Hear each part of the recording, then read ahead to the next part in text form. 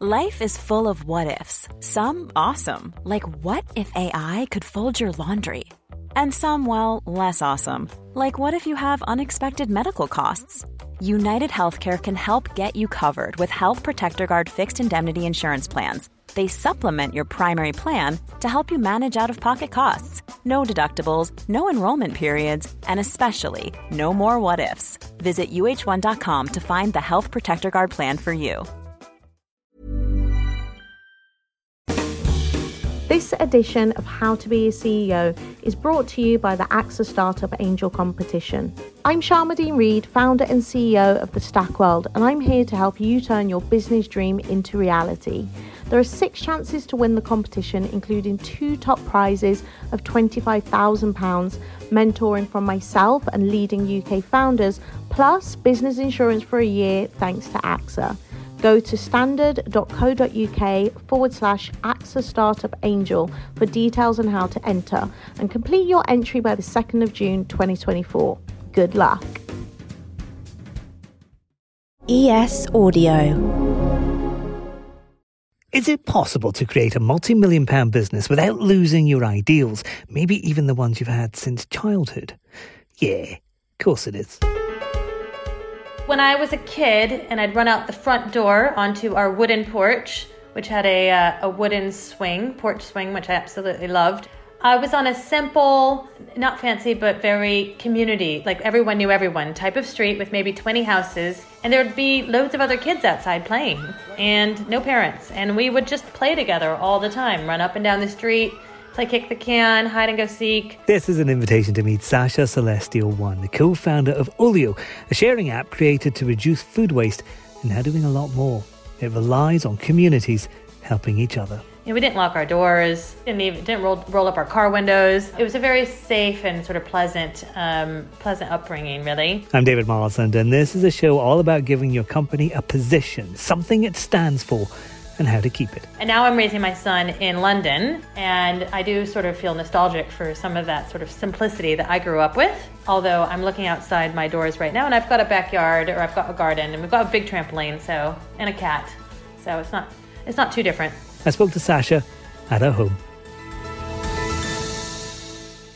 Let's start with Olio, the app itself. So this was founded in 2015 as a food sharing app, but over time it's developed, hasn't it? It's a lot more than just that. It has. Our mission when we started, and it's still the core of our mission today, was to put an end to food that's wasted in the home and local community. Introducing Olio, the food sharing app. With a snap and a tap, anyone can share their spare food with people nearby. But now, nearly 7 years on, we are really thinking about how we can reinvent consumption at scale so that within our communities, we get the full value of all the resources that we possess, including food as well as what we call non-food, but those are household items. Megan hates waste, but she also hates having no space in the cupboard. If only she knew her neighbour Ella would love to have her spare things. Enter Olio. Really popular categories are cosmetics and kitchen products and toiletries and kids' clothes, toys, books, all of those kinds of things. And then within the last 6 months, we've launched a borrow section. So you can lend and borrow everyday household items you don't use very often. So everyone doesn't need to have a lawnmower on the same street. We can make it really easy to lend and borrow. But how does that work in the current climate where we're concerned about social distancing, pandemic, people touching things, that kind of things? I mean, have you seen Olio survive through that okay? The pandemic has been such a blessing in disguise for us. We saw as much sharing in the first 5 months of the pandemic as we'd seen in the first 5 years. First of all, we introduced safe sharing guidelines.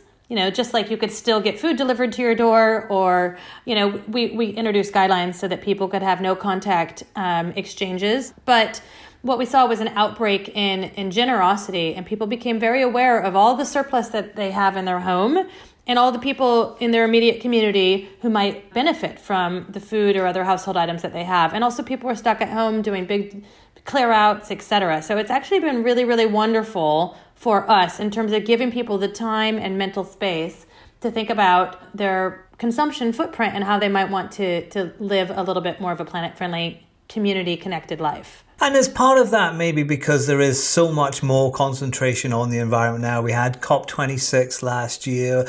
Lots of things are being said about it. Greta Thunberg has become an international icon, for example.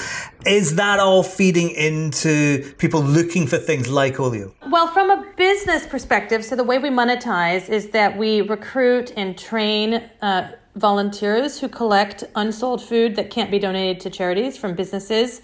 And then they bring that food home and they redistribute it on the app to their neighbors for free.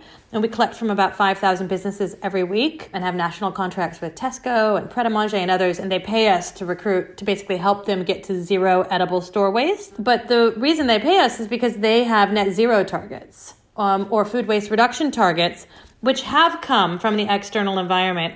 There's obviously much bigger sort of at the policy industry level, much more attention being paid to large organizations. And any food business is not going to be able to achieve a net zero target without working with someone like us to help make sure that surplus food is eaten and not sent to waste. So you've got 5,000 businesses, you said, they're working with you. There must have been a point when it was probably like 5 businesses working with you right there, right at the very beginning there. I think we would have been willing to pay them to let us take their food away. There's going to be a lot of people listening to this podcast who have got an idea for a business and they're listening for that kind of advice and how they kind of sustain it to grow it to that kind of thing. I mean, when you were first doing Olio, how difficult was that? Just the idea of, is anybody going to use this, I guess? I mean, we're asking people to meet face-to-face to share items that often are perishable and maybe not worth very much. So it's quite a big ask. That said, it does feel really, really good to give something of value, especially food, to another human being. We are hardwired to feel good about that. And we all hate to throw away stuff that is still useful or perfectly edible. But we basically listened to podcasts, read all the blogs, talked to all the marketplace founders we could. And we were on a very, very low budget for the first year. We were 100% bootstrapped. And we sort of did all of the growth hacks that you might think about. So in the beginning, when we first launched, to get our initial 2,000 people signed up, we stood on the street corner with a clipboard talking to passerbys for months, taking their name and their email and telling them about Olio. And if someone was really, really interested in what we were doing, because we would say on a scale of 1 to 10, how excited are you about Olio? And if someone said 9 or 10, we said, please help us. Like, please. And that's where we got our first volunteers. So when we launched, we had 30 volunteers, and their job was to manually intervene in the marketplace. So if someone had added something and it wasn't getting requested, then we would dispatch a volunteer to discreetly request that item and go along and pick up that item and basically ensure that the marketplace cleared. And it took a long time before we had to intervene in that type of way. But I think the reality is with any business, and this is my second, like you just have to do whatever is within the scope of your capability. So it's like trying to build any new habit. It's the same when you're trying to achieve anything in business. You got to break it down to the smallest actionable task that you can do today to just move forward, even if it's, one new person signs up today or one new meeting that you have.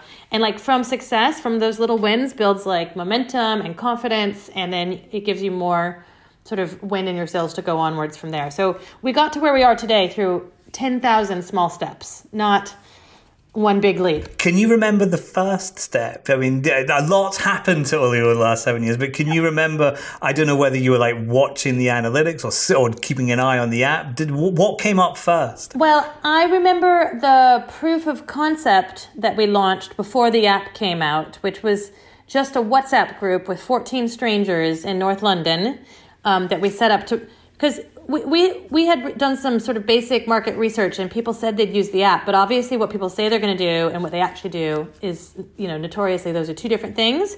So to prove that people would actually go to the effort of meeting up in real life to share food, we set up a proof of concept WhatsApp group with local strangers.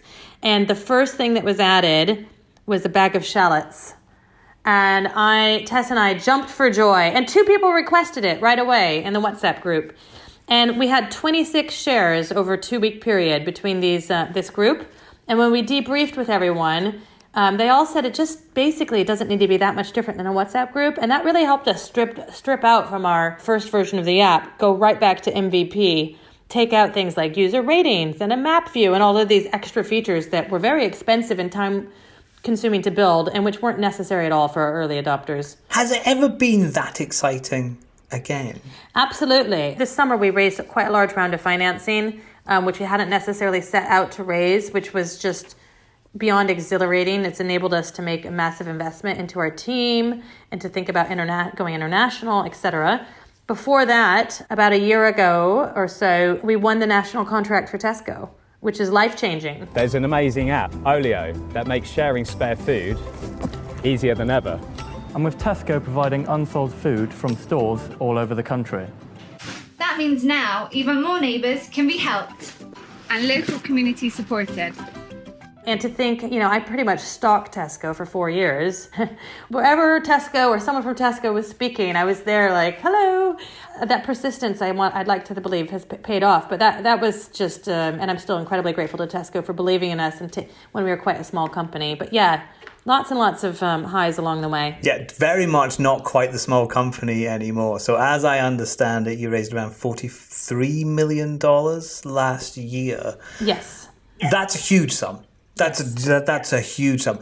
How do you go into a negotiation for something like that? Without giving everything away, obviously. But I mean, when you're going in and you're looking for a very large sum of money, how do you get that? Well, I think it's probably the same in some ways as when you're trying to get your first investment at all.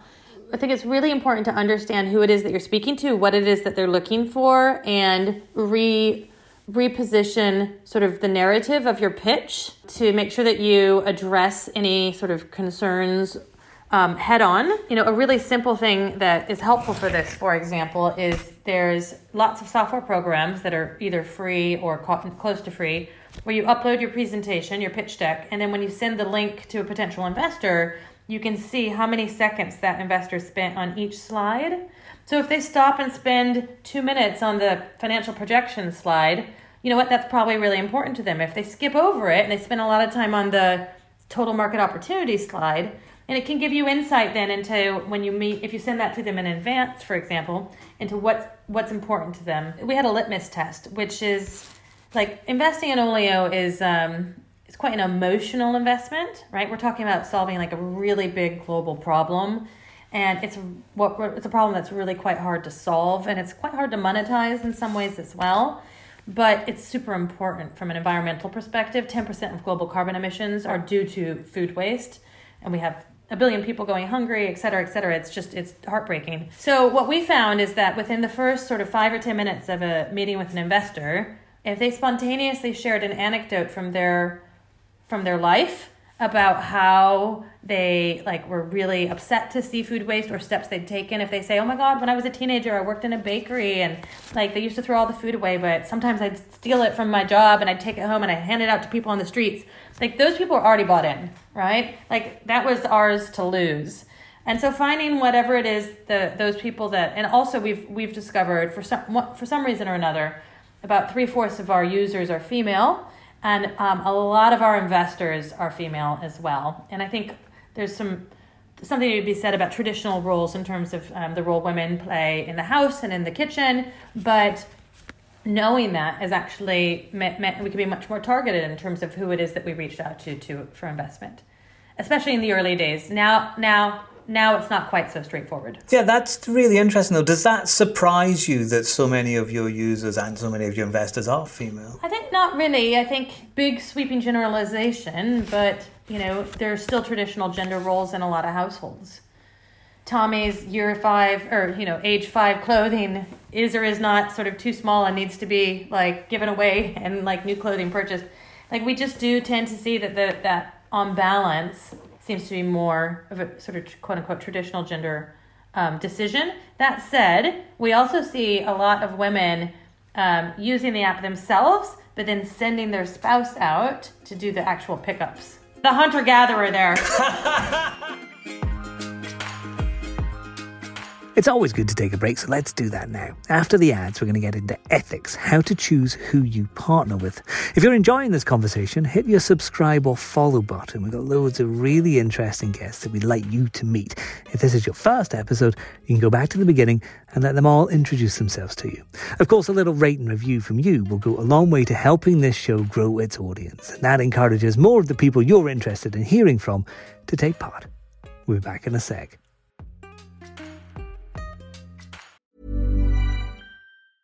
It's that time of the year. Your vacation is coming up. You can already hear the beach waves, feel the warm breeze, relax, and think about work. You really, really want it all to work out while you're away. Monday.com gives you and the team that peace of mind. When all work is on one platform and everyone's in sync, things just flow. Wherever you are, tap the banner to go to Monday.com.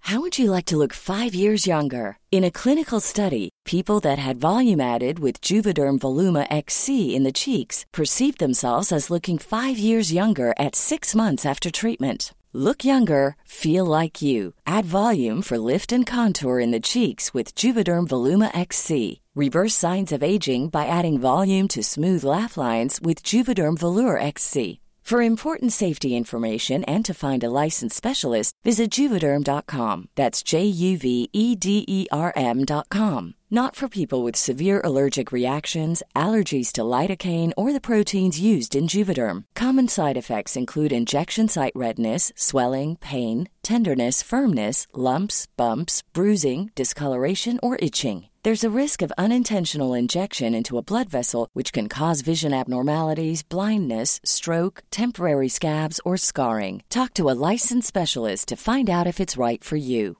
There's never been a faster or easier way to start your weight loss journey than with PlushCare. PlushCare accepts most insurance plans and gives you online access to board-certified physicians who can prescribe FDA-approved weight loss medications like Wegovy and Zepbound for those who qualify. Take charge of your health and speak with a board-certified physician about a weight loss plan that's right for you. Get started today at plushcare.com/weight loss. That's plushcare.com/weight loss. plushcare.com/weight loss.